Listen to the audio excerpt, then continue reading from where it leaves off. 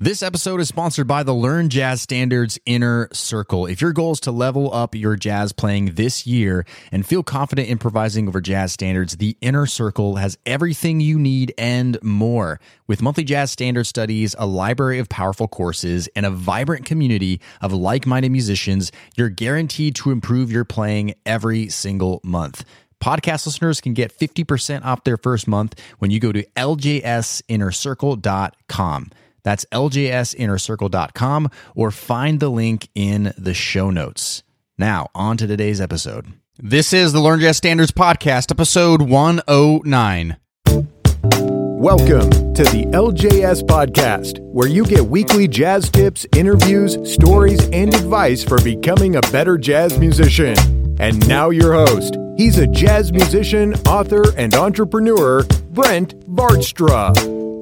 All right, welcome to another episode of the LJS Podcast. My name is Brent. I am the jazz musician behind the website learnjazzstandards.com, which is a blog and a podcast all geared towards helping you become a better jazz musician. I want to thank you so much for listening, whether this is your first time ever or if you're a returning listener. I really appreciate it. And on today's episode 109, it has been a while since we've had a guest on the show because we've been doing Jazz Standards Month in the month of March. But now that we're in April, I'm excited to invite onto the show Brett Pontecorvo. He's a pianist. He is a professional music editor and engraver. I'm really excited to have him on because he actually did all of the editing and engraving work for my brand new ebook, The Jazz Standards Playbook, which is coming out on April 8th, Sunday, April 8th. If you're listening in real time, that's this upcoming Sunday, which I'm so excited about. It's a book that goes through 10 in-depth jazz standard studies. These are songs that if you know these really well, if you go deep into them, you are going to find it so much easier to learn any jazz standard and learn all those important lessons to help you become a better jazz musician. So if you want to get notified about that, or maybe if you're listening in the future, it could already be out. That's at thejazzstandardsplaybook.com. I hope you check it out. But Brett, he did all of the work on this book, and he's going to just absolutely unload a ton of value on today about music notation, how to do it, the proper tips, the proper tools, the proper way to do all of it. And I know having him has been incredibly valuable working on big projects like the Jazz Standards Playbook. And so he's going to give you all the information you know, how to set up charts properly, whether it's for arrangements or just a composition or exercises, how to music notate, and do that correctly. So not only is Brett going to give you the ins and outs of this entire skill here, but also if you do need any special lessons, any private lessons on this stuff, or maybe you need engraving services yourself, you can always go to his website. It's brettpontecorvo.com. That's Brett, B-R-E-T-T, and then his last name, Pontecorvo.com. You can check him out there. But without further ado, let's jump into this interview.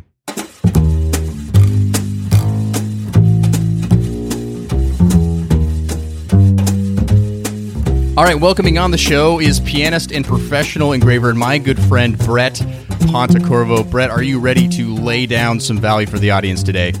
I am. It's going to be great. Now, we had you on the show before to talk about sight reading, which was an absolutely killer episode, and I suggest everybody go check that one out again. But for those of you who haven't heard of you before, kind of give the little short Brett Pontecorvo bio, what you're all about, what you're doing. Yeah, absolutely. So I do a lot of playing. I do a lot of musical theater playing, and then I also do a lot of like audio stuff, and then I spend a lot of time doing music engraving, which is basically like taking, somebody will send me oftentimes something they've either written by hand or like a finale file of something that they've written, and I take it and I make it look beautiful so that people can read it easily. And you've recently done all of the editing. You've acted as my engraver on my most recent book that's coming out next week. called the Jazz Standards Playbook, which you did a phenomenal job on. And we've done lots of projects before together. And can I just say right away that I'm pretty sure I've lost a few years of my life doing these things. And but the thing is, like, you were there for them, like, you know exactly, what was going on with this. And so I just want to thank you publicly for putting up with all of my shenanigans and man, just doing such a great job editing all the stuff in this book and all my other projects and just laying it down. And that's exactly why I have you on today, because you're a pro at when it comes to editing and music notation and spacing and how things should look on a page so that people can read it properly. I mean, you're really a pro. And I kind of mentioned this a little bit up in the intro, what it means to be an engraver. But in your words, what is an engraver when it comes to music? Yeah, I think an engraver is just somebody who makes the music look incredibly readable on a page. Like, your primary job as an engraver is to take sheet music, something that's physically written down on a page, and make it look completely readable, completely understandable, and pleasing to the eyes, so that it's easily converted to actually sounding music. Right. And as far as, in my particular case, when I'm hiring you, I'm using you for my educational materials, for my ebooks, for other things like this. But there are people hire engravers, or even the concept of doing this is important for someone who wants to bring in a chart for a band, or someone who has an original composition they want to show, or anything like this. This is important stuff to make sure all of this is correct. Now, I want to ask you, for those who are just starting out, maybe they don't have a lot of music notation chops. They haven't done a lot of it. I know personally myself, I never took a class where someone trained me. Everything that I've learned is very trial by error. And I remember when I first got into college, back in our college days, me and Brett went to college together. Oh, the stories. I mean, there's too many stories. But I remember when I first got into college, I didn't really know how to do it very well. And it took me a while to understand how to do it by just simple trial and error. But for those who are listening, who haven't done a lot about this, is there some basic golden rules of music notation and setting up a chart? Yeah. I guess it depends if you're using software or paper, but I'm going to talk general. Okay. Super general. So I think the first thing is, like, be super comfortable with, like, standard rhythms. I'm not even talking about anything crazy. Like, do you know what a quarter note looks like? Right. Do you know what a half note looks like? Do you know what a whole note looks like? So I'd say that would be step one. I would say step two, for, like, just kind of getting your hands around it, if it's software, like, start to figure out where your very basic things are. How do I enter in a note? How do I enter in an articulation? And then I think the third thing is, like, start to look at music that you already have written down by somebody who is a professional, from the standpoint of, how do I recreate this? Like, right. Why does this piece of music look so great? And how can I emulate that? Which I think, like, has a lot of crossover with jazz too, right? We spend a lot of time copying people's solos and learning it. I think it's the same deal, like, steal from what is great and make it your own. Right. And one thing that I think that, that has made you so good at this is that you've read a lot of music. You read a ton of music. Yes. Hence why we had you on a previous episode talking about how to become an expert sight reader. So how would you say that plays a role in just that, those fundamentals of understanding how to notate? Yeah.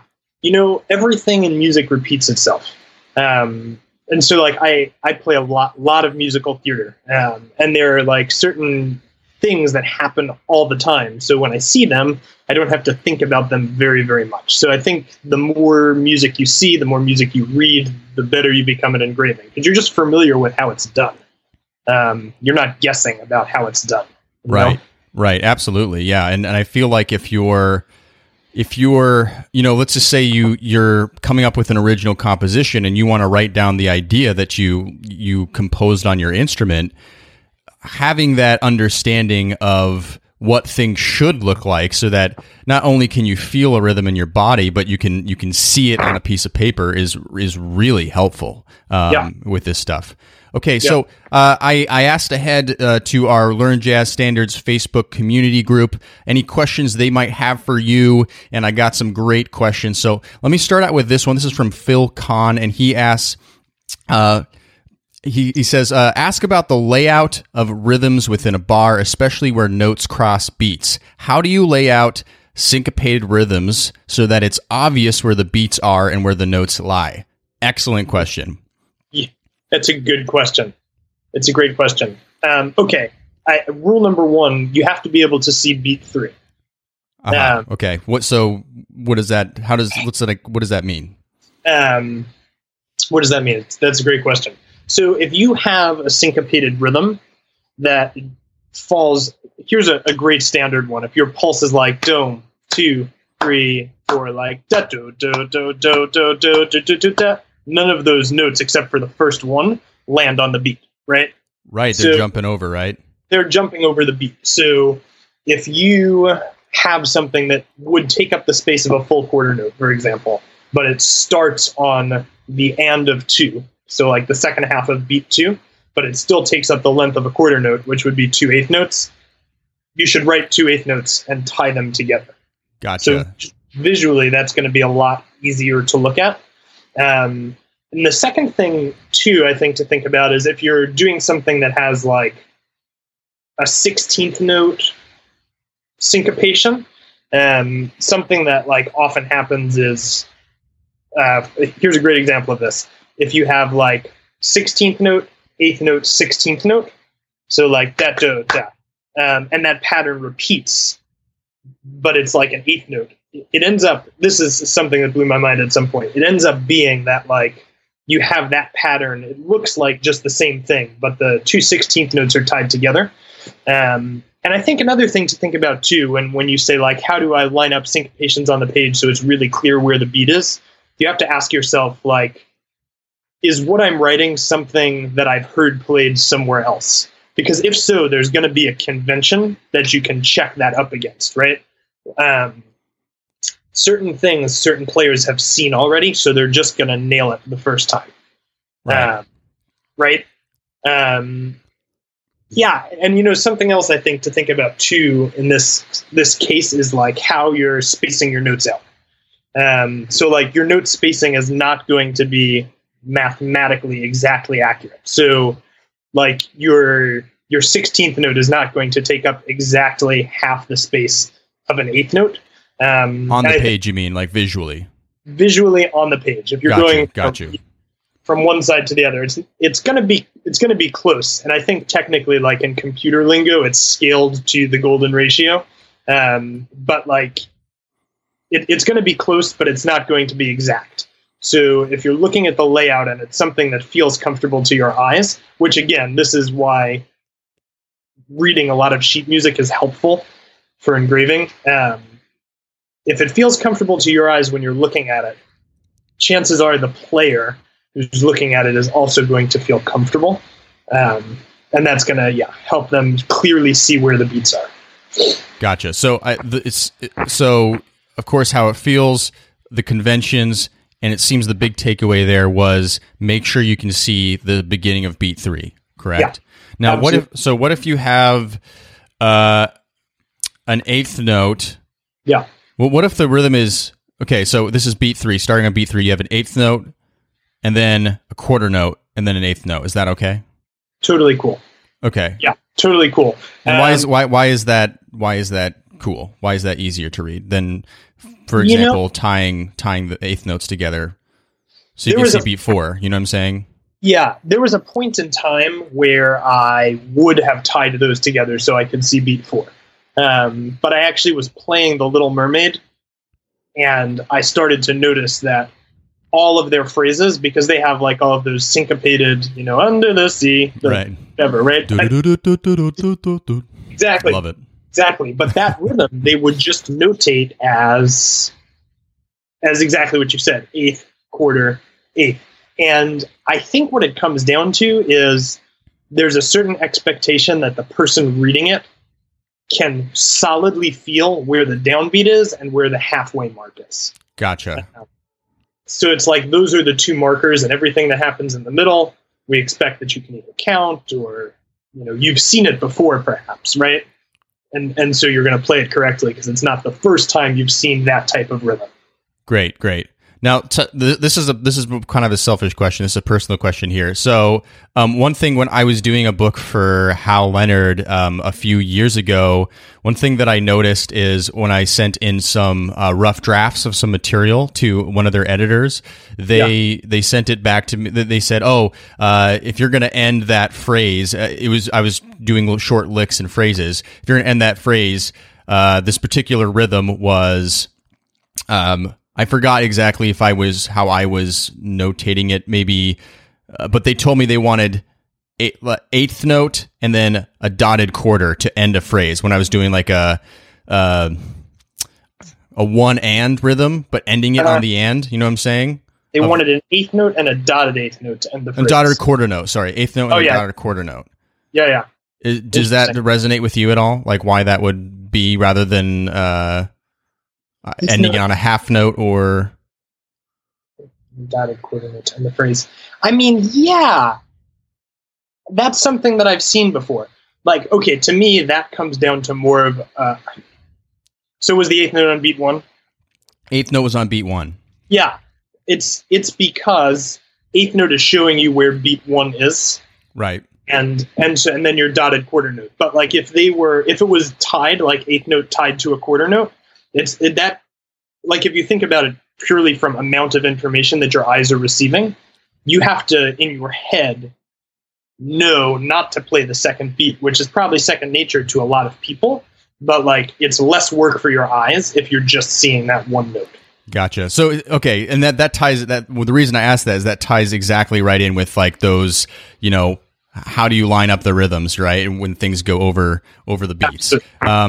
So I love your answers here because it sounds like there's this combination of a lot of it has to do with what is easiest for people to read, just what is easiest for the reader in general in the convention. Yeah. So I really appreciate this is really valuable information. Thank you. So let me move on to another question I got from the Facebook community group.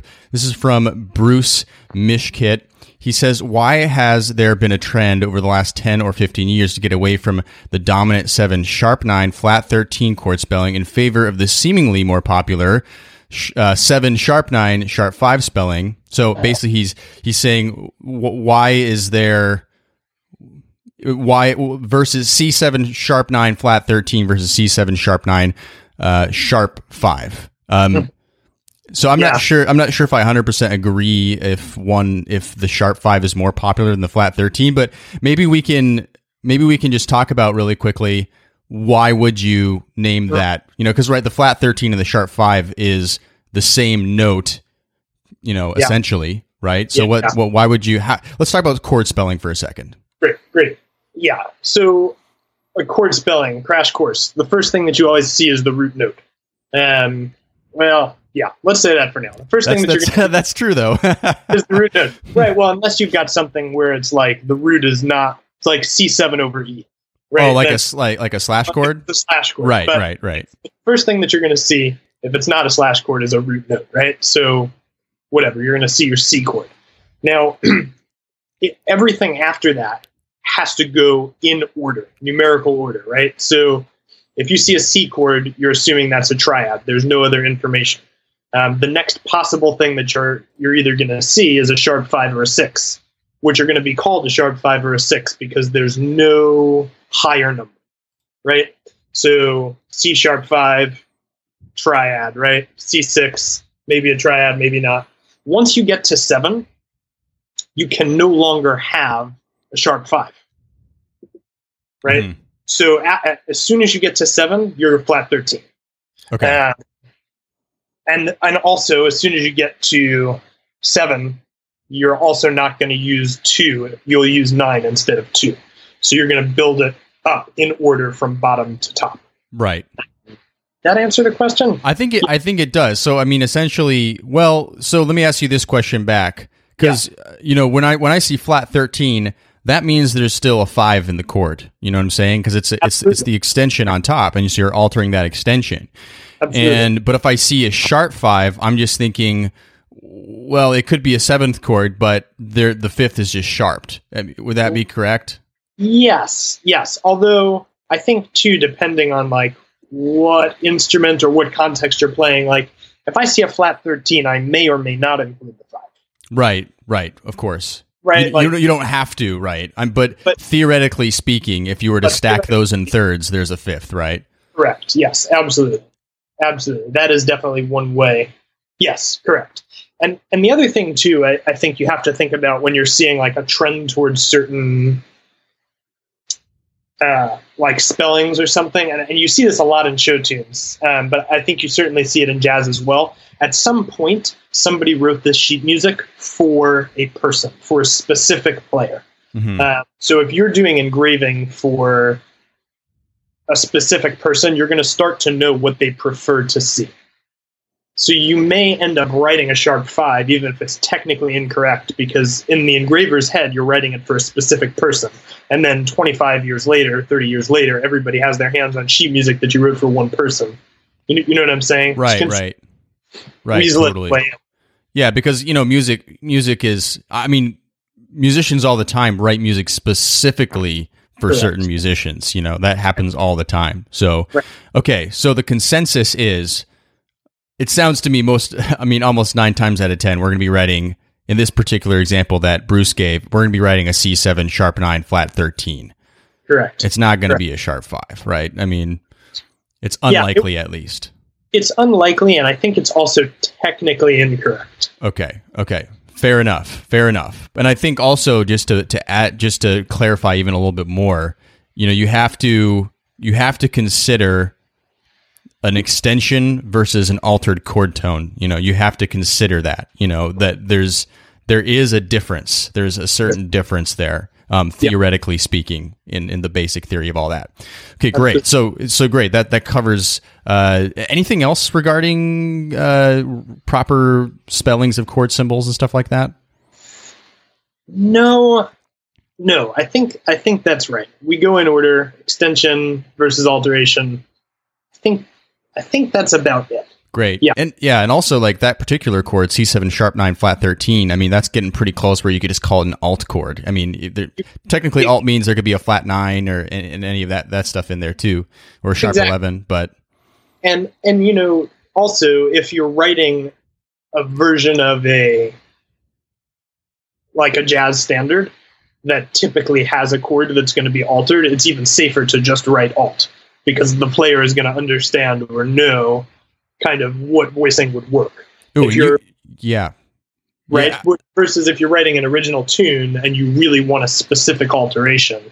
Ooh, that's a really great point that you just brought up there.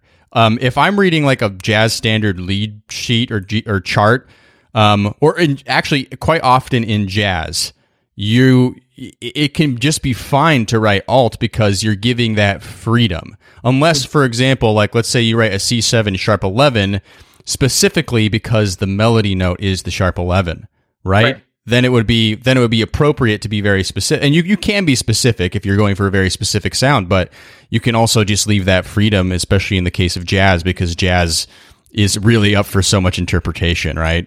Right. Okay. And it's going to have common interpretation too, which is going to make it would almost make it more confusing to give too much information if it's typically played a certain way. Right? Gotcha. Yeah. Love it. Okay, here's one more question from the Facebook community group. This is from Adrian Petrick.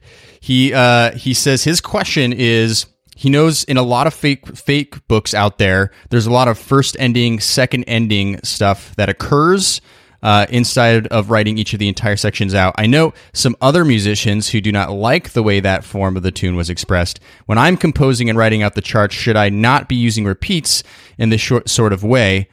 Also, could you let me know a bit about why some players don't like this way of doing things? So it sounds like he's asking he's, you see first and second endings if a section is repeated and there's just a slightly different variation on the last 2 bars or so. But he's experiencing that some people like just to see it all written out completely down on the lead sheet. Can you say anything to that? Yeah, that's a great question. And I think the answer lies totally in context. Okay. So let me deal with that first. I think in a fake book scenario, the truth of the matter is, like, fake books and lead sheets are a tool to learn a song, but typically that's going to be committed to memory. Right, absolutely, 100%. So, right, so you're writing your first and second ending in a fake book situation is a no-brainer. It saves page space, and it allows you to look at a single page and learn it, and then commit it to memory, and then the sheet music's out the window and it's done. Right. If I'm sight reading something, like let's say I'm playing for an audition, or somebody comes in for like accompaniment and they put something in front of me, and there's a second ending or first ending or whatever, and I have to turn back, that is an absolute nightmare for me as a sight reader. Because, Gotcha. Right, like if I start on page 1 and I've got to go back to the beginning on page 4, now I'm turning 4 pages without trying to, you don't want to skip any beats or anything. It's a hot mess. So if I'm writing show tunes, or if I'm arranging for show tunes, I will just rewrite the whole section. Absolutely, without a doubt, because chances are the person playing it is seeing it for the first time and doesn't want to deal with a page turn. So I think it has everything to do with layout. If the person you're writing it for is seeing it one time only and only has one shot to get it correct, you just don't want a repeat. But if somebody is using it as study and is going to perform it off the page, I think it's totally fine. I had one more thought here on this. Second endings. I think they're also a lot friendlier if the repeat is on the same page. Okay. Yes. Right. That's exactly what you're getting to. Is that if it's not on the same page, it's a horror story for someone who's trying to play an arrangement, right? Right. Especially if it's the first time. Like here's a great example of this. There's a particular theater that I play for where the band shows up for the first time during their final dress run. So no rehearsal, these guys come in. If there's a page turn, I am potentially making it so the cast doesn't get to practice that song correctly because the orchestra can't turn their pages. Wow. Yeah. So it's a big deal. It's a huge difference. Huge deal. That's so funny because when I first saw this question, I was like, we talked a little bit before pressing the record button here about this, and I just thought to myself, no brainer, first, second ending. And you're like, nope. And I was like, okay, well, I'm interested. So now I know. And everything you said makes like unbelievable sense. So, man, is this podcast just for me? Because I feel like I'm just learning about a lot of things here. Amazing. So I think for Adrian's question, the bottom line is referring to fake books, first and second ending. That makes complete sense because for the most part, it's going to be 1 to 2 pages, and you want to memorize that music anyways. But if it's like a musical theater piece, if it's a big band arrangement, anything like this, you might want to rethink, having first and second endings and just writing out the parts again. It might make a lot more sense, not only logistically, but, just so that everything doesn't completely tank. That's right. Absolutely. Absolutely. Okay. Let's talk about, so we just kind of really covered a lot of music notation, like, the ins and outs of music notation, setting up things the correct way. Let's talk about kind of the more geeky, nerdy, the unsung heroes. And this is something that you did a lot of work on this most recent book, the Jazz Standards Playbook. We worked a lot on this, and you basically worked things down to a science for formatting this book. So let's talk a bit about spacing and layout. Now, this is important stuff. Some people might not think that this is important, but it is important. And tell me why it is important. Yeah, I think it comes down to convention and what you're used to people seeing. And here's why. The point of music engraving is to get the sound off the page and into the air. So you're battling against what people have always seen. So if your notes are spaced incorrectly, the chances of the player playing it incorrectly goes up exponentially. because they've seen it a certain way for years, if you have a professional player doing it. So I think, it has to look the way music looks in order for you to get your point across. But we spent a lot of time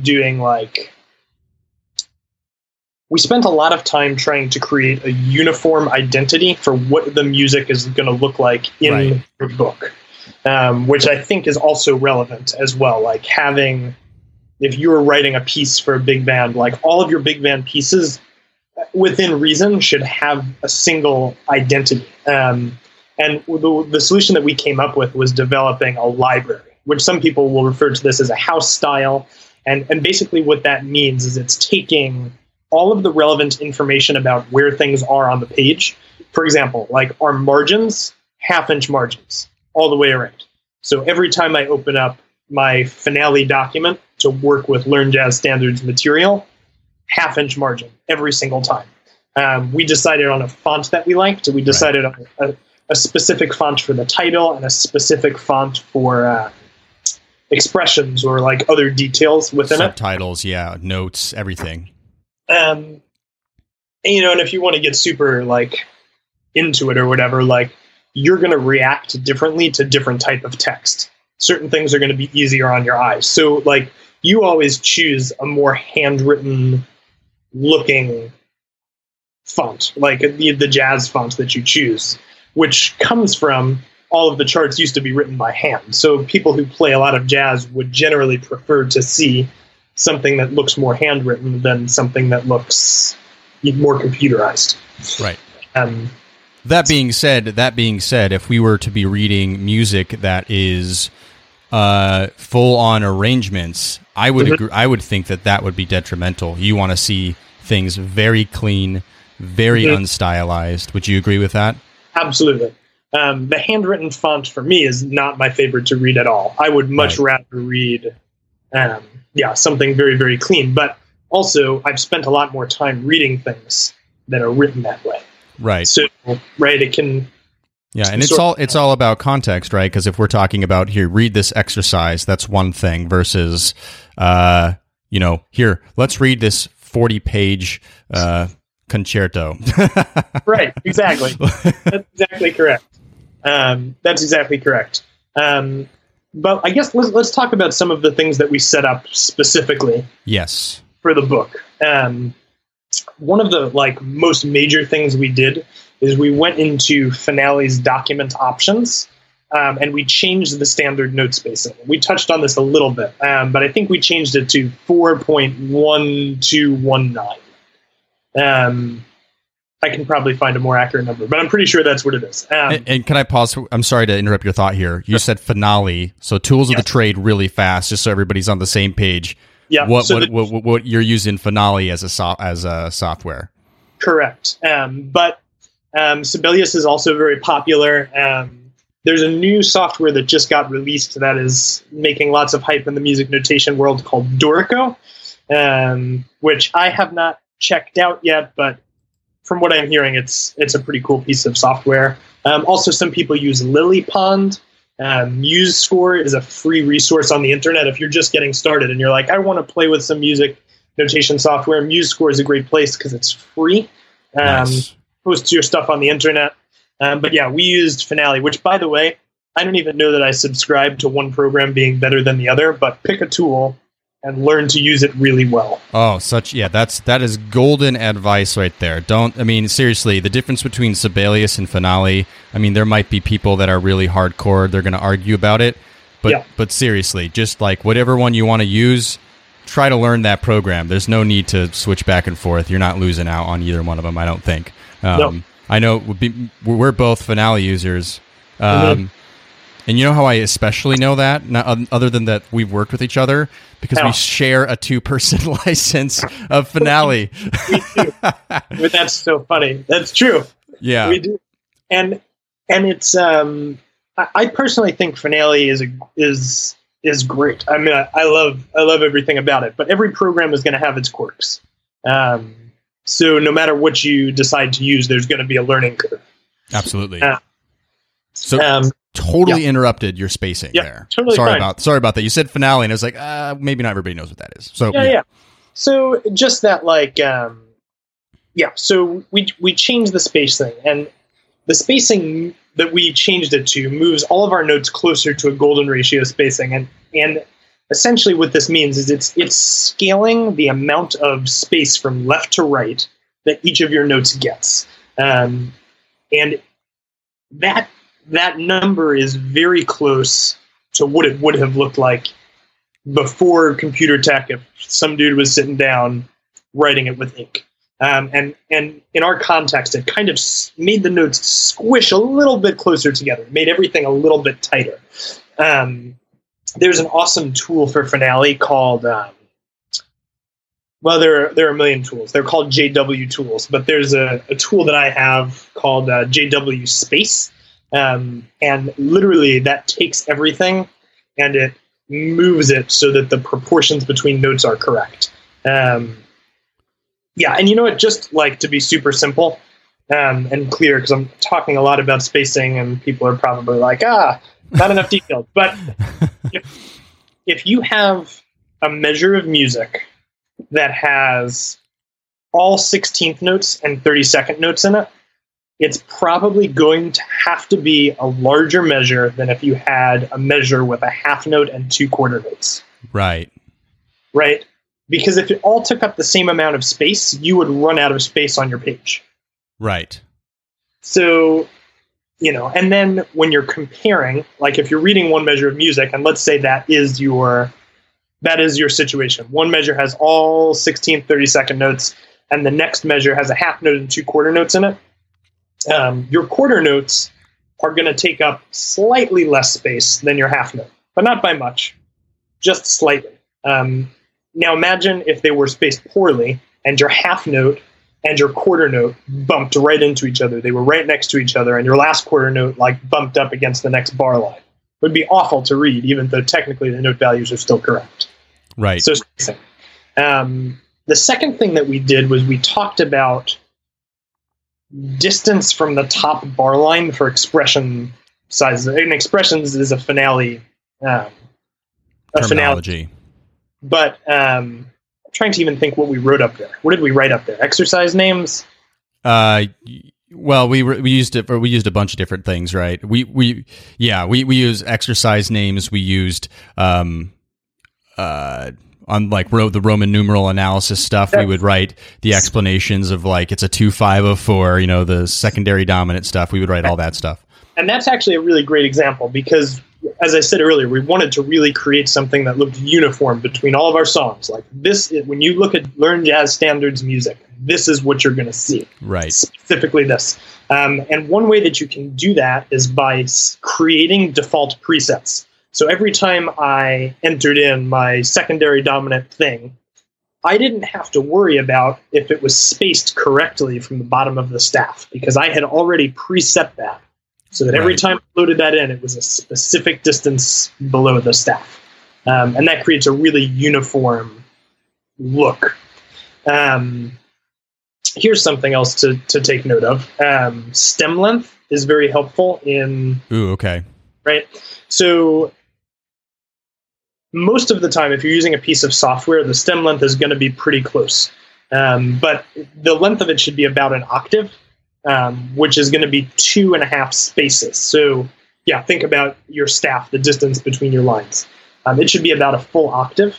And believe it or not, that's really helping your eyes to follow the curve of a line. Yes. Right? And so, this is going to be particularly helpful if you have, a line of 8th notes or a line of 16th notes. And then you'll have a bar across the top of it. And that bar should follow the general direction that your line is right. Now, if you have a chord, it's still going to be an octave in length, but it's going to be an octave in length from the note closest to the outside of the staff. Okay. So if your note's pointing down, your bottom note's in E, that bottom line's got to be going down, still a full octave. And now this is a good question. At what point do you notate notes, maybe just a single note? At what point do you switch the stem from going up or switch the stem from going down? Well, so the middle line is definitely the deciding factor there. but it's sort of so B natural or B. Correct. You're in treble clef. Yeah, in treble clef. I'm thinking in treble clef. Right. Or disclaimer. D if you're in right. But if you are writing, let's say you're writing an E major scale, the note B on the treble clef is still going to be pointed down because all the notes before it are pointed down. But then once you get to, I'm doing that backwards. So yeah, they're going to be pointed up. It's going to be pointed up because of the notes before are pointed up. The Correct. stems are. Right. So it sort of has to honor the direction that you're moving in. Gotcha. Okay. Great. So, I love those little rules like that because it really helps you just, especially if you're hand notating this stuff, because I know not everybody uses software. Right. That's really helpful to know because a lot of times software will just do it for you. So correct. Yeah. And, for hand notation people, if you're just getting started, a great thing to purchase is a clear ruler. And you'll use that for writing your lines. But what that's going to allow you to do is see the other things. When I occasionally will write by hand, and I was using a wooden ruler, and I was having such a hard time because I'm like, I can't see the other notes, right? If you get a clear ruler, you're able to see everything in full context, and you're also then able to use it to measure. So if you know your staff line is 2 millimeters, then you're able to measure how long your stems should be. Right? Oh man, yeah, super pro tip right there. Yeah, this is wow. This is there's a reason why I hire a professional engraver like Brett, because if you think about all the stuff we just talked about, this is very detailed stuff. But even you some of the stuff we're talking about this helps your eyes follow. There's so much science behind all this stuff. I mean, this stuff. The reason there are settings for all this and industry standards is because a lot of thought and years of this has gone into study, and there's a reason why you do it this way, and it really does help. It makes a huge difference. Whether it's for a real professional reason like me, I'm using it for my products, for my ebooks, for my educational resources, or whether it's just you're writing a chart to get together with your band and play a tune. All this stuff makes a huge difference. Now, is there anything else you want to say about spacing to close that thought? Yeah, one more thought. Don't get super caught up in trying to figure out how much you can cram into one line of music. Make it look nice on the page. So if 9 staves look beautiful on your page, leave it at 9 staves. I know sometimes there's a tendency, especially with people who are just getting into it, to be oh, I'm going to fit 10 measures of music on one line. It's not necessary. Really make it look good. I start with 4 measures of music per line. And then depending upon, and this is actually another thing, you can also decide how much should go in line based off of your phrase. So if it makes more sense to have 5 or 7 or an odd number of measures in one line because of a phrase of music, leave it that way. Don't get super caught up in saying it has to be the same in each measure. Every measure has to have the same, because you could be in the middle of some sort of a run or a line, and then jumping down to the next measure is tough on your eyes. And also something else to be aware of is you don't want all of your measure lines to vertically line up. So let's say for whatever reason you do have 4 measures per stave. If all of your vertical bar lines are in line, that's tricky on your eyes. It's more likely that you're going to make a reading mistake. So they should be interesting. Wow, that is I had no idea about that. That is super interesting. Yeah, which if you're spacing your music correctly, it will sort of naturally happen. It's times where you have patterns that are very repetitive that you bump into this issue, because the spacing then would sort of end up being the same. But you want to kind of offset them however slightly, so just be gentle on the eyes when people are reading. Gotcha. Wow, that is amazing. I had no idea about that. Okay, so I'm going to be a little vulnerable here with the audience, all right? I want you to tell me what the most common mistake that you saw me make when you were editing the materials for the Jazz Standards playbook. All right. Can I pick 2? There are 2 that pop up. Oh my gosh. Yeah. Okay. There's 2. My worst nightmares have been confirmed. I didn't sleep last night. Just waiting for this moment. Okay. thing number one, I think, was overcompensating with courtesy accidentals. Okay. Now, sometimes they're super helpful, right? Like, especially if you have a lot of on and off accidentals in a measure. But you have to give the player a certain amount of assumption that they know what key we're in. So I know we spent a decent amount of time trying to decide what was helpful and what was extra information in the bar. Right. Because we don't want to give people too much to look at in one measure. We want them to be able to just read it. So that was thing number one. And I think thing number two was, we talked about it earlier, like the question about how do you make syncopation, how do you clearly see the beats when there's a syncopated line? Right. I think there was, in some cases, overcompensation for that, where there were tied eighth notes where it wasn't really a necessary. Gotcha. Necessary. Right. Yeah. I mean, I don't know if you noticed, but I totally asked that question earlier about the eighth note on beat 3 and the Yes. quarter note after that. That was a selfish question too. I love doing this podcast and having guests because, I get to learn, and that's the fun thing. Really quickly, going back to my first mistake, or I guess you could call it mistake, overcompensating on the courtesy accidentals. Well, just for everybody, like, what is a courtesy accidental, and in what case would you want to use courtesy accidentals? It's a very relative question. A courtesy accidental is just when you see a sharp or a flat in parentheses. And you're doing that because, in All the Things You Are, we technically wrote that song out in A flat. Right. So technically, every time you see an A flat, it's going to still be an A flat, right? Yep. But if there was an example where we had some sort of a... well, there's lots of key changes in the song. There were lots of key changes, so we end up with G sharps, which you would need to still write that. But I think it comes into play a lot more if you were... Like, let's say we were doing... a passing tone down to, well, that's a bad one too.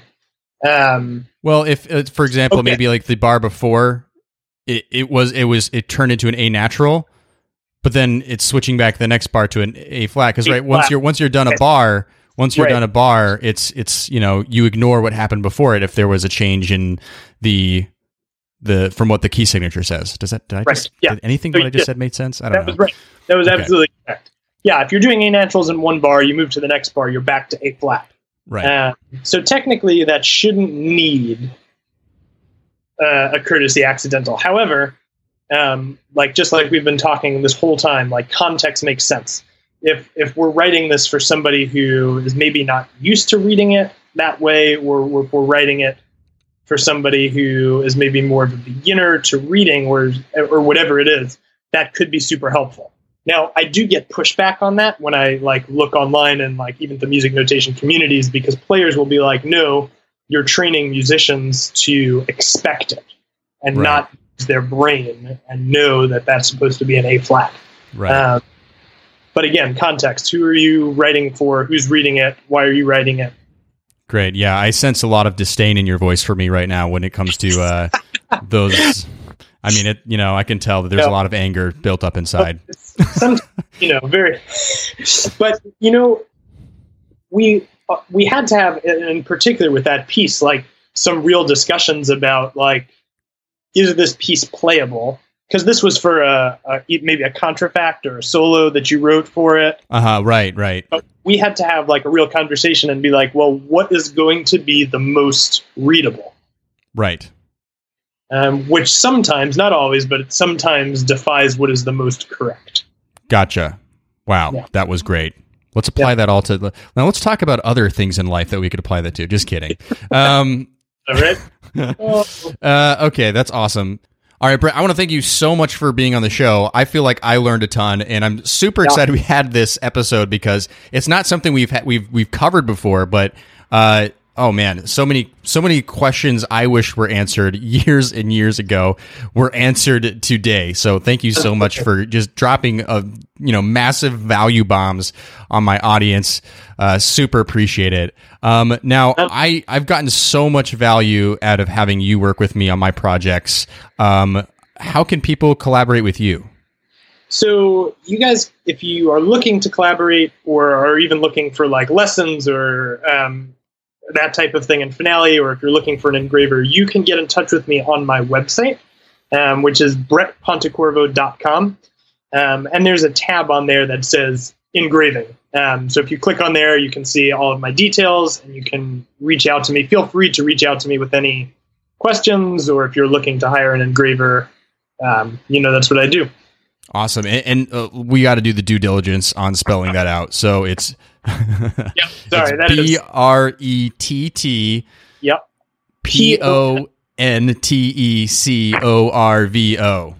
.com.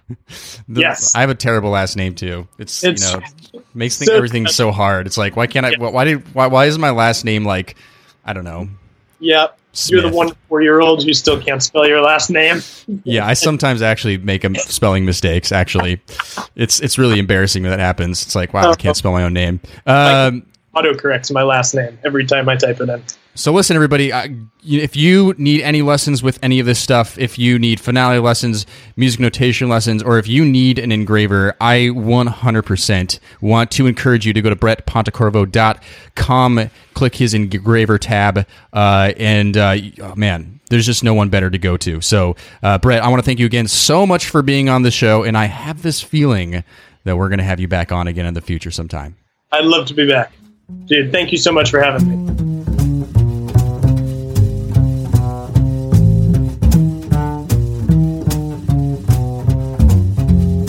All right, that's all for today's show. I want to thank you so much for listening. Thanks for tuning in. Another big special thanks to our guest today, Brett Pontecorvo. Remember that if you want any music notation lessons, or maybe you want to use his services, go to brettpontecorvo.com and hit him up there. And remember, the Jazz Standards Playbook, I'm really excited, is coming out this Sunday, April 8th, or if you're listening from the future, it is probably already out. Find that at the jazzstandardsplaybook.com. One last call to action for you. If you got value out of this show today, make sure you leave a rating or a review on iTunes. Helps other people find the show and shows people this is a show worth listening to. So be sure to do that. Now, I'm really excited.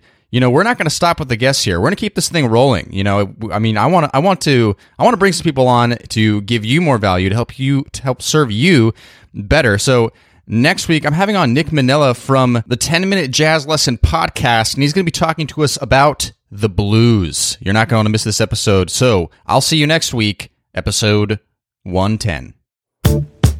Thanks for listening to the LJS Podcast, brought to you by LearnJazzStandards.com. Subscribe to the series on iTunes, and don't forget to join our jazz community at LearnJazzStandards.com/newsletter.